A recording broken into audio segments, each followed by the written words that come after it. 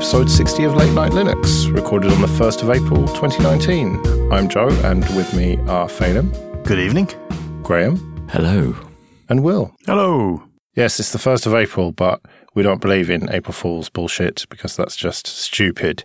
So we're going to do a completely normal episode. So let's start with some news then. And the biggest news story over the last couple of weeks that's Linux related is Google's new game streaming service called Stadia, which is based on Linux servers and is going to use just sort of the thin client model. Do any of us really care about this? I don't like it. Why not? I'm concerned that this is the beginning of the end for like buy to own games, and that whole concept of having a piece of media in your hand and being able to stick it into your games console and boot it up whenever you like, virtually free after the point of purchasing is going to be gone, and all the things that means. So games being forcibly removed from your library when, for whatever reason, really. A complete lack of a second-hand market, which I think props up a significant number of purchases for people. CEX might go away, and then what am I going to spend my pocket money on? But hasn't that sort of been the case for a while anyway? I know that consoles still have optical media, but it's all downloads and updates and everything. Surely it's not a huge step from where we are now. I don't like that either. Fair enough. What about the fact that this is going to be good for Linux, though? Linux gaming and graphics generally, because they're going to have to upstream at least some of the work that they're doing to make this good. That remains to be seen. If we take Chromebooks, for example, they're based on Linux loosely. And Chrome, indeed, is based on Chromium, but there's still a certain amount of special sauce that's being kept back there, and I wouldn't be surprised if the same applies here. So will it actually benefit all of us? I don't know. Remains to be seen. I first was quite happy with the idea because it seems to bring my prediction for this year closer to being a reality, which was that Valve would offer a very similar service through its Steam platform. I think Will raises a really excellent point. I mean, people do have their games removed from purchases on the PSN, for example, and there's just like everything, there's so little you can do. There's no humans you can speak to about these things. But I can't imagine Valve doing the same thing in terms of at least you still own your copies, even if you can't transfer the license, which is bad. But I guess that's the way things are going. But surely Valve could delete stuff from your library, and then, okay, if you've got it installed locally, you've got it there, but if you move to another machine, they could remove it. I haven't ever heard of them doing that, but the potential is there, surely. Yeah, I've heard they've done similar things, but there's been so much kind of negativity from the community that they've often had to reinstate the binaries, or at least make the binaries accessible to people who originally had it. I mean, even when things are removed due to like copyright violation, if you still have the binaries and you've backed them up, you can often just put them on a different machine. Well, there was a fairly high-profile case recently of Valve removing something from people's libraries. I can't remember the exact details now, but yeah, it has been known to happen, that's for sure. Oh, right, I didn't know that. Phelim, presumably you read this, saw there was no flight gear and said, fuck that, not interested. Well, here's the funny thing, which I posted earlier into our group chat. I actually clicked the link and it wouldn't load. And I thought, oh, fucking hell, they've already killed it and it's not even started yet. So I know that's an old fucking trope at this point, but realistically speaking, it's not that fucking unrealistic either. No, it's not. I mean, that's my biggest fear with this. Not fear, but the thing that would stop me investing in it is it's just going to go away like all the other Google services. Google Plus dies officially tomorrow, probably by the time you're listening to this.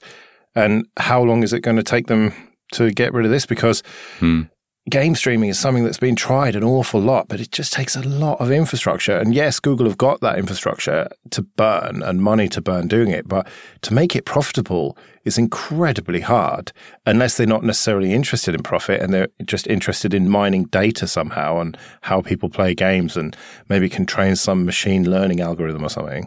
I saw an article somewhere that talked about this being an extension to YouTube rather than a service in its own right. Game streaming and viewing of people playing games is huge business now.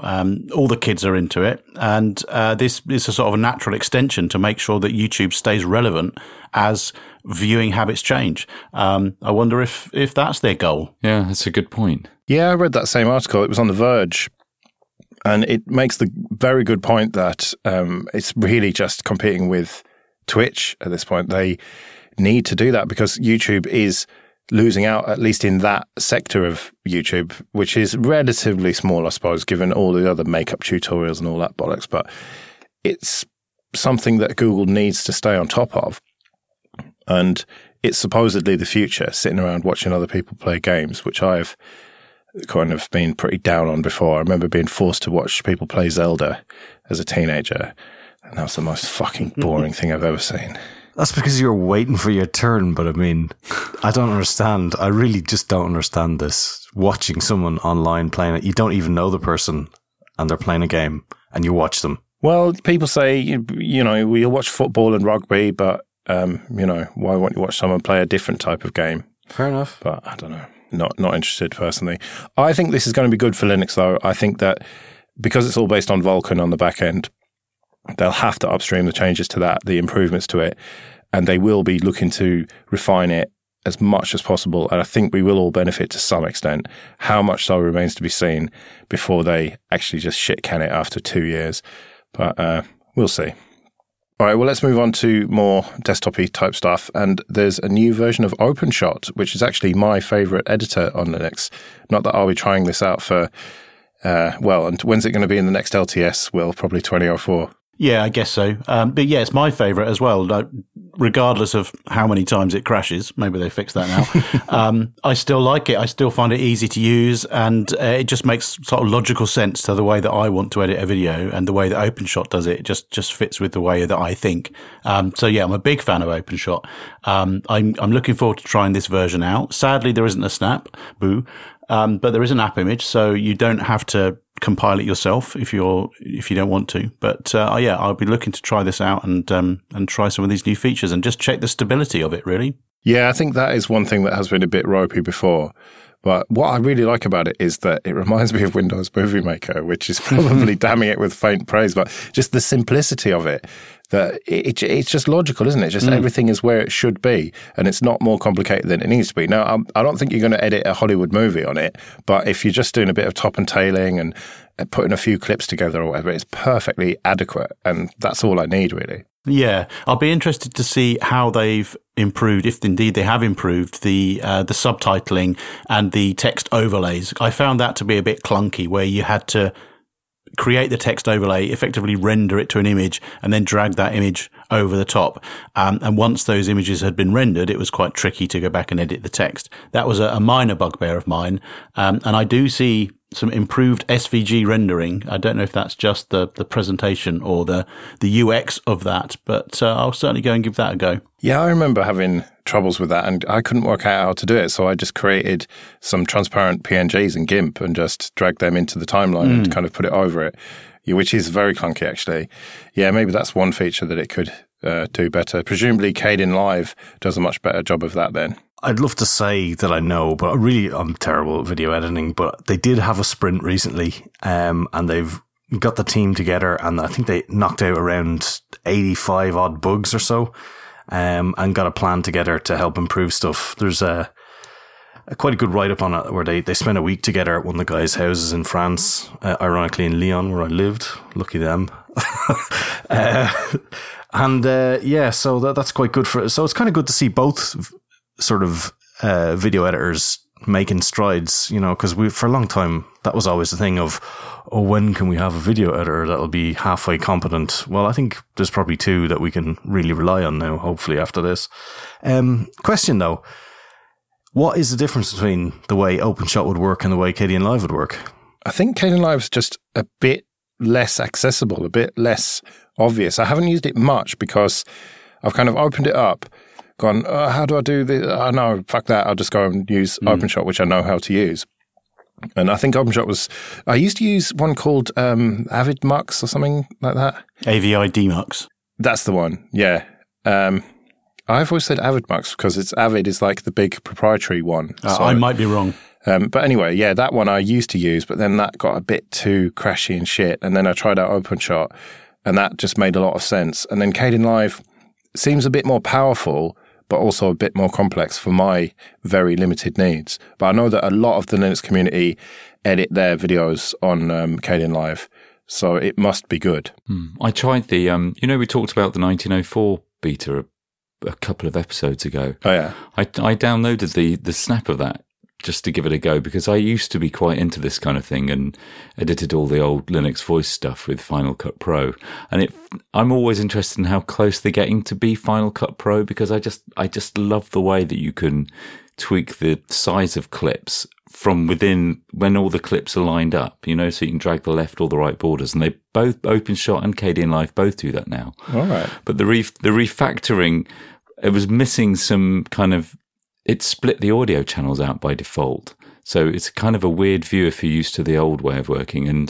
But you could have like two different monitors, and the clip and the monitor view were easy to use, and it looked really clean. So it was a bit unstable as well. And it had OpenCL support, I think, for rendering the videos in the background, but it worked well, and it was missing transitions and some effects, but I was quite excited by it. Hardware acceleration isn't great, though, I've heard, whereas with Final Cut on the Mac, it just works perfectly. You can easily scrub even 4K footage and stuff, whereas with Kdenlive and OpenShot, forget about it. Yeah, and Apple really nails the background high-res files, with the front-end low-res previews that you edit with. I mean, all that's done offline, which is really good if you're working with 4K stuff. Yeah, I think that the free software video editors have got a little way to go to compete with that, but I don't need that kind of thing. I am rarely going to be editing anything more than 1080p, usually sort of 720 or even standard def, really, for just the little things that I top and tail or whatever. So they're fine, but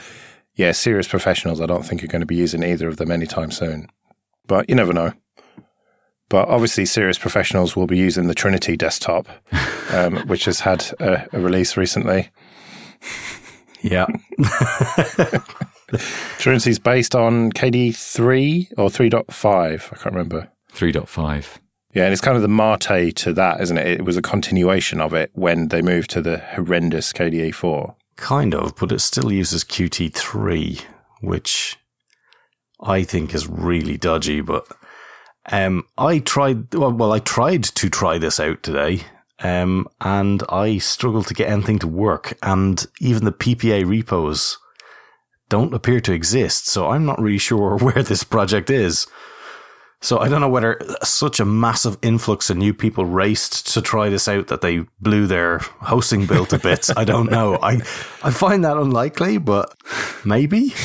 Because it's been a while since they've had a major release, isn't it? So, yeah, I remember trying it out last, I don't know, maybe a year or so ago, and being actually quite impressed with it. It was just very straightforward and just sort of stayed out of the way and did what a desktop should do rather than being all fancy and flashy. It looked a bit old and shit, but the functionality was there, and I'm presuming you can theme it and stuff. So you don't have any nostalgic feelings about KDE 3 then, either of you two? No, it was fine back in the day because it looked better than KDE 2 and KDE 1 before that, but I moved on because it was like, it looks old now. Like, looking at the screenshots, as best I could manage was look at the screenshots, and they look really old. I mean, if that's what you like, fair enough, but I would struggle to sort of sit there and browse the web on something like that. You don't know what type of horrificness is going to be unleashed upon your machine. I mean, I'm sure they try their best, and I know a lot of the updates they had was for fixing CVEs and bugs in general, but how big is that team and what are they doing? At least with Mate, it's a kind of a re-engineer of the old style, but it's been properly worked on. I get the feeling more. Well, that could be harshly unfair. I don't know. Well, yeah. I mean, for example, they've moved to GTK 3 with Mate rather than the old GTK 2, whereas it seems that with Trinity, they haven't bothered to keep up with, what is it, Qt 5 it must be these days. Yeah, it is, yeah. Yeah, so it's a shame. It's good to see sort of historical projects keeping up, because some people don't like change. They want to keep the same workflow and everything. Is that right, Joe? Yeah. Yeah, well, the odd person here and there. Weirdos. And it's funny, I was trying out the beta of Ubuntu 19.04, and it's satisfyingly similar to 18.04, shall we say. Nice new background, though. Not that I would keep it. I'd obviously change it for black. But the splash screen, like the boot screen, is black now, so it would suit my wallpaper as well. It would match it. You're like those people who have a car seat that they keep the plastic cover on. You don't want to use up the LEDs in your monitor by having colour, is it? Yeah, exactly. Yeah. All right then. It's all about dark mode these days. I'm a trailblazer. Fuck you. Okay, this episode is sponsored by DigitalOcean. Go to do.co/LNL and you can get $100 credit with 60 days to use it. DigitalOcean offer VMs, or droplets as they call them, in data centers all around the world with super fast networking and amazingly fast storage. And you can run various distros on there like Ubuntu, Fedora, Debian, and CentOS, and even FreeBSD. Or you can upload your own custom image and run whatever distro you want. And you can use one of these distros as a base and build it up to whatever application stack you want. Or you can just go for one of their one-click apps like WordPress or Discourse or GitLab. Now, these droplets start from as little as $5 a month, but you can scale them all the way up to hundreds of gigabytes of RAM and multiple CPUs and tons of storage. And they've got a few different types of droplets to choose from. Some that are CPU optimized, some that have got more RAM. And if you need more storage, then you can just attach block storage or object storage really easily, so you can just customize it to be exactly what you need. I've been using DigitalOcean for years, long before they started sponsoring the show, and I've always been really happy with it. If anything goes wrong with my configuration of the server, then I'm able to just roll back to a backup, and I have done this a few times. The backups is probably my favorite feature. So go to do.co/LNL, get your $100, check it out. That's do.co/LNL. All right, well, speaking of the KDE stuff, there was a bit of a debacle about KDE Connect over the last couple of weeks. It was removed from the Play Store and then ultimately reinstated because of Google's policies about SMS permissions. Now, obviously, you weren't affected by this, Phelim, because you don't have the Play Store. I do not, and I was not. I didn't even know it was happening for a few days. All right. You do accept, though, that most people will have installed this from the Play Store. Foolishly, obviously. Graham, where do you install it from? Oh, that's a good question. So I usually start off installing stuff from F-Droid, and I may have done with KDE Connect, but you see, my phone isn't rooted, and F-Droid doesn't automatically update the 8 packages when there's a major update. And so usually at some point I've swapped over packages like KDE Connect, some of them not, like Termux, which I always keep from F-Droid, but I didn't notice whether I lost SMS functionality. And worryingly, the copy and paste functionality could suffer the same kind of consequences because of Google's wayward progression at locking down absolutely everything except for, the fated few megacorps that push their apps to them. Yeah. Well, I think that they do have good intentions with this because it's not good for all and sundry to be able to read your SMS. Not that anyone actually sends texts that way anymore, do they? But they give a damn about all the other apps that snoop on almost everything else you do. They make this stand on an obvious SMS usage. But so you think they're just paying lip service to security here then? Yeah, I think so. I think this could have been handled a lot more sensitively because, it's an important project. And surely the Linux using Googlers will have known that. So I think it's a bit of an insensitive move, and I think it sets a slightly worrying trend for free software on the Play Store. But that may push more of us to F-Droid. Excellent. Yeah, maybe. I would imagine that there was an uptick because that was the only place you could get the full version for a few days. So hopefully it pushed people over there because there's nothing stopping you having both. I mean, I've got both. Me too. Yes, Phelim, there's nothing stopping you having both. There is. The crushing oppression of freedom. Yes, yeah. Well, all's well that ends well so far with that, maybe. Well, we'll have to see.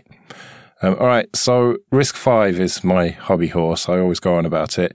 And one of the main problems with it has been that there's not been any affordable hardware. It's been like $1,000 or whatever for a sort of Raspberry Pi type board, which, economies of scale and all that, fair enough. But now there's a $50 dev board. The caveat being that it is much more sort of Arduino-like and much less Raspberry Pi-like. There's no video out. This is not a sort of general purpose machine, but it does lower the barrier to entry for people who want to develop for RISC-V. So that's got to be good. Yeah, that's right. It's not going to be running an operating system as such, more the code that you push to it. I think that there is now support in the Arduino IDE for RISC-V. I think I read that somewhere recently. So it will be really interesting to just try and compile up some simple sketches and get an LED running, get an LED flashing on and off. And that's it. You branch out into this new era of free hardware. It's going to be very exciting. Can you do stuff like servo motors and all that stuff with it? Yeah, so it's got an I2C bus, which will let you interface to various peripherals. It's got a serial port, and I think that's about it at the moment. But there's a load of GPIOs that you'll be able to, switch things on and off, and then with that I2C bus, you'll be able to interface to more advanced controllers. So I think, you could build a pretty rudimentary robot, for example, on this board today. And so $50 for it sounds a lot for something like that. How much is an equivalent sort of ARM-based device? Well, it depends what you buy. If you buy a genuine Arduino one, then it's more expensive. But you could pick up something like one of the M-core processors in it for probably 20 or something like that, like a genuine ARM processor. But then you can go to the Atmega stuff that's inside the Arduinos, and you can pick those up, clones of those up off eBay for £2 or something like that. So it's got a little way to go until it's really considered cheap, but it's on its way. This is a good first step, I think. Yeah, I mean, it's not completely out of the question to spend $50 on something, even if that is way more than an ARM equivalent. But when you're getting into the sort of $1,000 range, that's a bit ridiculous. Not only, only really very serious hardcore devs are going to be doing that. So yeah, it's good to see some progress there then. All right, well, a quick Ubuntu news. Ubuntu Studio is not going to die. There was concern that they didn't have the developers, the team had changed, and they didn't have the commit rights and everything. And so it looked like it may drop off from official flavor status, which is not good. But now that's all been sorted out, and it's going to continue. It's been a bit of a tumultuous couple of years, but hopefully they're going to get this 1904 release out and full steam ahead towards the LTS. Yeah, their guys are fully engaged. They're active on IRC. They're joining in all the right conversations. So it's really good to see some enthusiasm back behind the project, because I know it's got a lot of love out there. Lots of people using it. So this is good news for Ubuntu, the good news for the community, and especially good news for the Ubuntu Studio users. All right, well, let's end the news with something that we don't normally talk about, Red Hat, for obvious reasons, because you two canonical bastards. But they have passed the $3 billion revenue mark, which is it's only slightly up from where they were before, but it does show that they are doing very, very well. And it kind of, it puts things into perspective, doesn't it? When SUSE was bought, and it makes you wonder how much the IPO or sale of Canonical is going to ultimately be. And just proves that open source can make a lot of money if you are a very competent company like Red Hat. That's the main takeaway, really. It's good news for all of us. Whoever we work for, it means that open source, it's always the first criticism. How do you make money out of open source? There are lots of people making money out of open source. We've had the discussions about what makes a successful business model. And Red Hat are obviously having lots of success with their business model. Yeah, and it puts the IBM acquisition into perspective as well. So, well done, Red Hat. You're obviously doing something right. On to a bit of admin then. And first of all, thank you everyone for supporting us on PayPal and Patreon. It's very much appreciated. The Patreon continues to tick up. And remember that for $5 a month or more, you can get an advert-free RSS feed on there. So do check that out. latenightlinux.com/support if you want to join those people. And if you want to get in contact, latenightlinux.com/contact. And I told Jonathan Riddle that I would mention the UK Open Source Awards 2019, which is happening on the 12th of June 2019 in Edinburgh, Scotland, which may or may not still be in the EU at that point. With or without England. Yeah. Fuck a bunch of Wales, Six Nations winning bastards. Oh, don't talk to me about egg chasing. I don't care about that. So this is not just awards. This is like an afternoon into evening event. The awards ceremony will be in the evening, but there's going to be some talks and sort of conference type stuff during the afternoon. I'm going to try and get up there for it, but I don't know. It's proving tricky scheduling wise, but I'm going to try and move things around and make it work. But yeah, if you're in and around the area, then do go and check it out. I think it's free to get in. I don't know. It's in 71 days and 3 hours as we record. So yeah, do check that out. Okay, this episode is sponsored by Entroware. Go to entroware.com, and they are a dedicated Linux computer seller based here in the UK. And they sell computers with Ubuntu and Ubuntu Mate 18.04 and 18.10, and soon to be 19.04. They've got a huge range of laptops, some desktops and servers, and almost everything's configurable in terms of the CPUs, the amounts of RAM and storage, so you're bound to find something to suit your budget and your needs. The range of laptops starts from fairly affordable machines, which are ideal for office tasks and email and browsing, that sort of thing, all the way up to real powerhouses with the latest GPUs in them that are ideal for 3D art, video editing, machine learning, you name it. And if you can't find something on the website that's exactly right for you, then do get in touch with them, because they can be very flexible and they do their very best to accommodate your needs and customize the machines just how you want them. They ship to the UK, Republic of Ireland, France, Germany, Italy, and Spain. And if you do buy one of the machines, there's a little drop down at checkout, select Late Night Linux, and they'll know that we sent you. So go to entroware.com for all your Linux computing needs. Okay, so the other day I had something of a shower thought. We've had you on the podcast, Will, for quite a while now, and we've never taken full advantage of that. You're the boss of the Ubuntu desktop, for fuck's sake, so I thought we would grill you a bit about that. And I thought, let's talk about LTS to LTS. So picture this, listener. It's nearly midnight in Canonical HQ. They've just put out the LTS. Will is absolutely knackered with all his colleagues. They all go down the pub for a drink. And then 2 years later, another LTS comes out. What happens in the meantime? So first of all, it's not always midnight, is it, when you put it out? We try not to be midnight. We've got processes in place which mean that from a week before release comes out, we should only be landing the absolute essential critical bug fixes.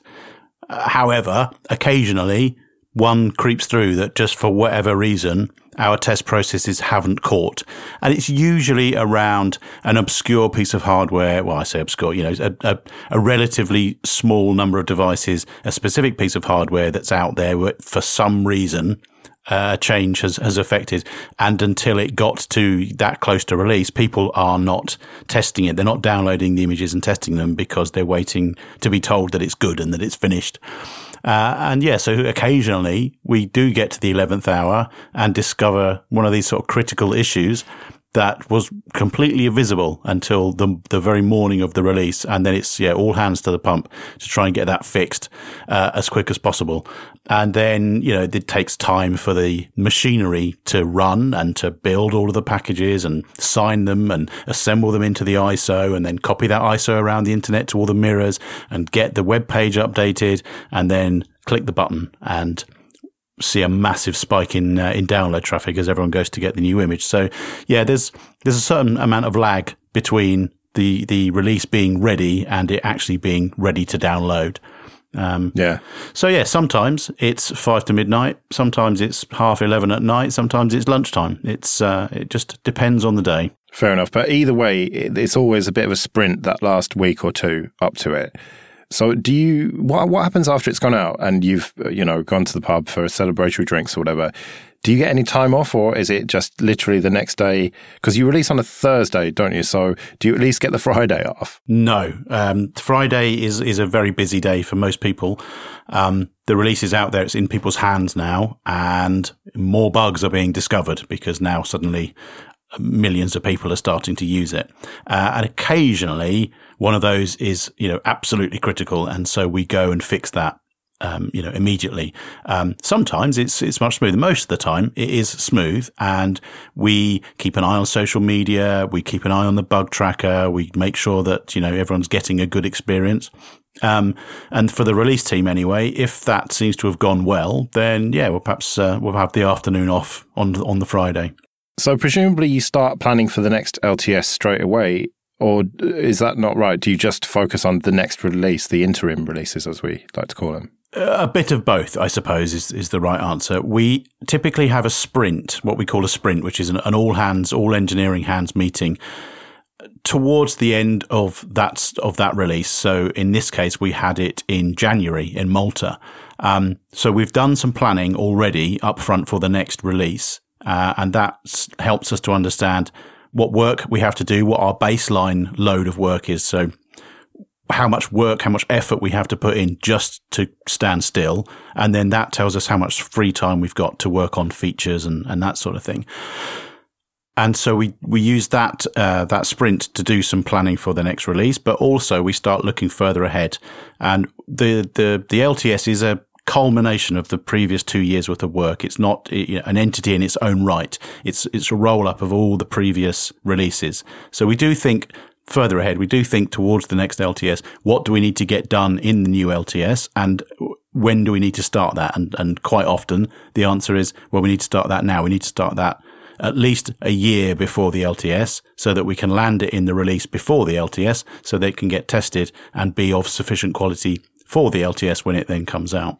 So how soon do you start testing the LTS script, the upgrade script? Because I had the joy of doing a Debian server, and until you do that, you don't realize all the nice things that a get new version in an Ubuntu server makes it so much easier for you. How, when you have that fixed to the point where you say, okay, these applications are staying, we're going to versions, or maybe there's a new audio player or whatever. How often do you test the upgrade between the two? Because obviously it's important not to bust a system in the process. We automate the upgrade testing, and that's done pretty much every day. So we'll install, for example, the previous LTS, and then we'll automatically upgrade that to the current development release that's in progress, and that test will happen every day. And in the case of the LTS, that interim release, if you like, just becomes the LTS release. So we'll test the previous version to the current in development release. We'll test LTS to LTS, and we'll test LTS to incremental updates all the way through to the current release. So we test the upgrade path end to end automatically every day, so we know if that's working or not. That must be a hell of a lot of machines then, doing all that automated testing. Yeah, there are a fair whack of machines. They're all virtual machines. Most of them are virtual machines.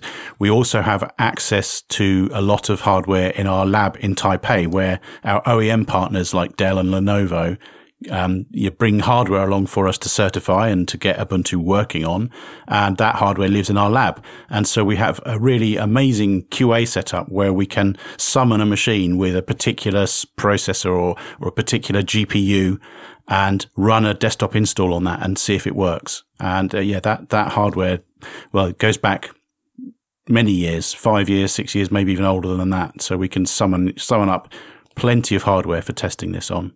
But that said, there's no substitute for actual user testing. And that's the most useful thing, I think, is people downloading it, testing it, and letting us know when it breaks. So we've focused completely on the desktop so far, but Graham, you are a bit more involved in the other stuff that's going on. Does this all sound fairly familiar with the processes that you've seen for the non-desktop side of Ubuntu? No, it's quite different. I mean, I now work on Snapd. So, I mean, that's like a rolling release effectively, although we do have kind of releases. I mean, Will and the team do an incredible job. I can't imagine the kind of, I say this not as somebody working at Canonical. I used to always think this, it's widely known that there aren't, for a company that, has so much influence, there aren't that many people at Canonical, and it's incredible.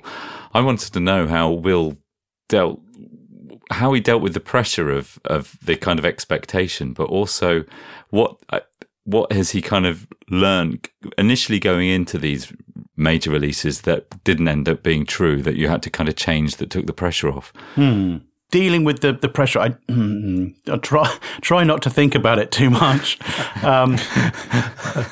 Do you find excessive drinking is a well? That is certainly a crutch, that's for sure, and one shared by many other colleagues. I have around me an incredible team of people. Everyone at Canonical is really. It just sounds like the sort of official response, but it's absolutely true that everyone at Canonical is dedicated to what they're doing and incredibly professional, incredibly skilled, and I have absolute faith in the team that they will do the right thing and plan ahead, and we won't get caught out. So yeah, I have faith that at the start of the cycle, that the next version of Ubuntu that comes out is going to be good, and is going to be high quality, and is going to do what we think it will do. Now, occasionally we overcommit to delivering features that, on the face of it, are fairly straightforward, and in reality, turns out there's a lot more work involved, or it's much more nuanced. Wayland. Well, no, not so much Wayland, like GS Connect, for example. And so, because of the nature of the release, the release is a fixed point in time, and on that date, Ubuntu will be released. And so, in order to hit those dates, stuff has to get removed. And I think we do a good job of knowing when to call it a day on a particular piece of work and say, no, it's not going to make it of the sufficient quality to make it into the release, and drop it, and then refocus our energy on things that we do know that are going to get in and that are important. It reminds me in certain ways about, planning a magazine, and you've got all great ideas for it, and you kind of hit 70 or 80% of those ideas, but the last 20% is a kind of a chaos of dropping stuff and grabbing other stuff that's feasible and fixing things that are going to work. Only, you're making it for millions and millions of people, and for the sake of, in the case of an LTS, maybe a decade worth of support. Yeah, that's a new thing, isn't it, that you do have to think about. It used to be 5 years, but now with the extended maintenance release, whatever it is, you are looking at potentially Red Hat style 10 years. So it's really got to be right. Yeah, absolutely. And that is a key part of the planning we do up front, is that everything we do needs to be supportable for the support period, whatever that is, 5 years, 10 years.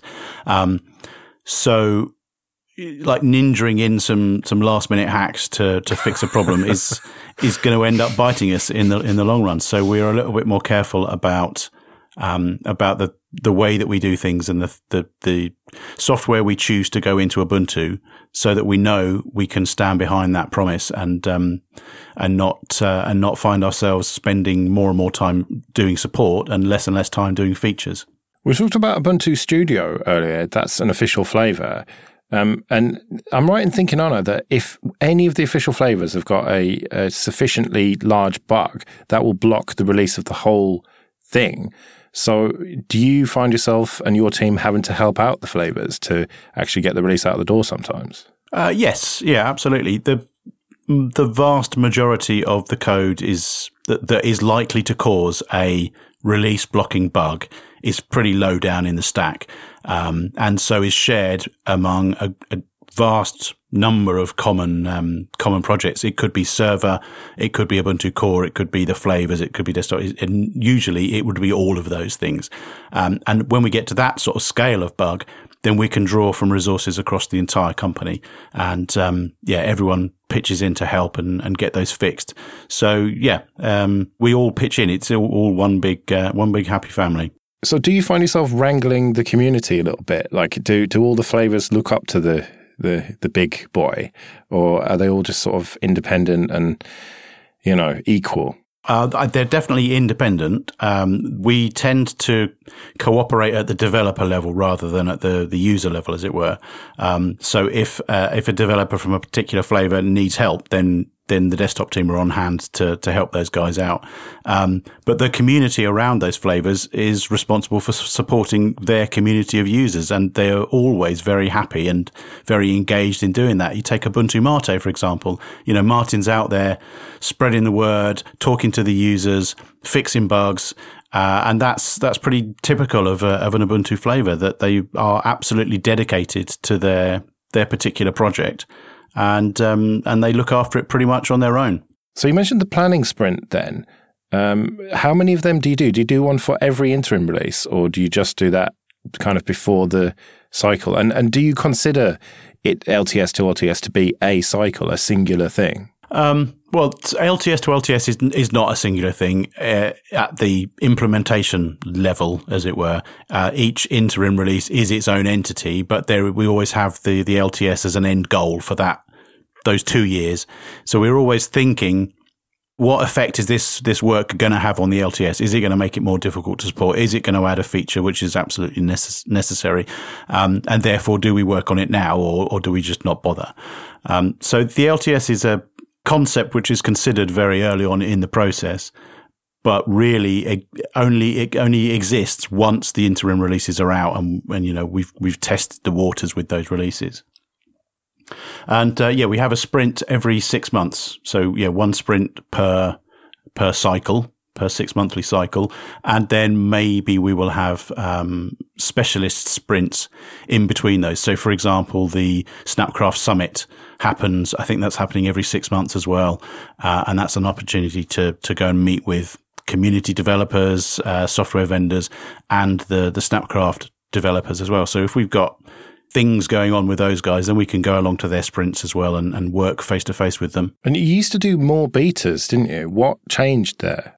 Every time we do a beta, we do a beta freeze beforehand so that the machinery that I talked about earlier has time to run and the ISO images have time to be generated and pop out at the other end. So for every beta or alpha that we produce, we have to freeze everything for a week at a time or thereabouts, which means that for a week there is work being queued up that people want to land into the archive so that it can be considered done, which just queues up. And that was causing problems. It was slowing us down. It was causing a backlog of work, which then when we unfreeze, then we had to go through the backlog. And it was deemed not really necessary. The daily images are good enough. So you can download the daily image at any point during the release cycle. And our aim is that it will always work. And I think actually we're very, very good at that. So the individual milestone releases during a cycle were deemed just to sort of get in the way and not really necessary. So we got rid of them. Except for one beta, and that's it. And then it goes out. Yes. I can see the reasoning for that, but also the beta is good publicity, isn't it? I mean, it's just come out for 1904 and has kind of got in the news cycle. And maybe you're missing a trick there. It seems like technically it's not worth it, but maybe for the sort of PR point of view, it may be worth doing more milestones. Yeah, and we do have the daily images, so we could at any point we could just nominate one of those daily images as being the whatever you want to call it, the alpha or whatever. So yeah, I think you raise a good point there. We could generate a bit more buzz by nominating a particular day. And I think we did used to do this in the past. We'd have like a testing week or a testing day where we would ask people to download the daily ISO and do some testing and report bugs back. And we'd hang out on IRC and those sorts of things to talk with people. We did reboot that a bit last cycle. We haven't done so much this cycle, but it's a good point. I think we should try and do that next cycle.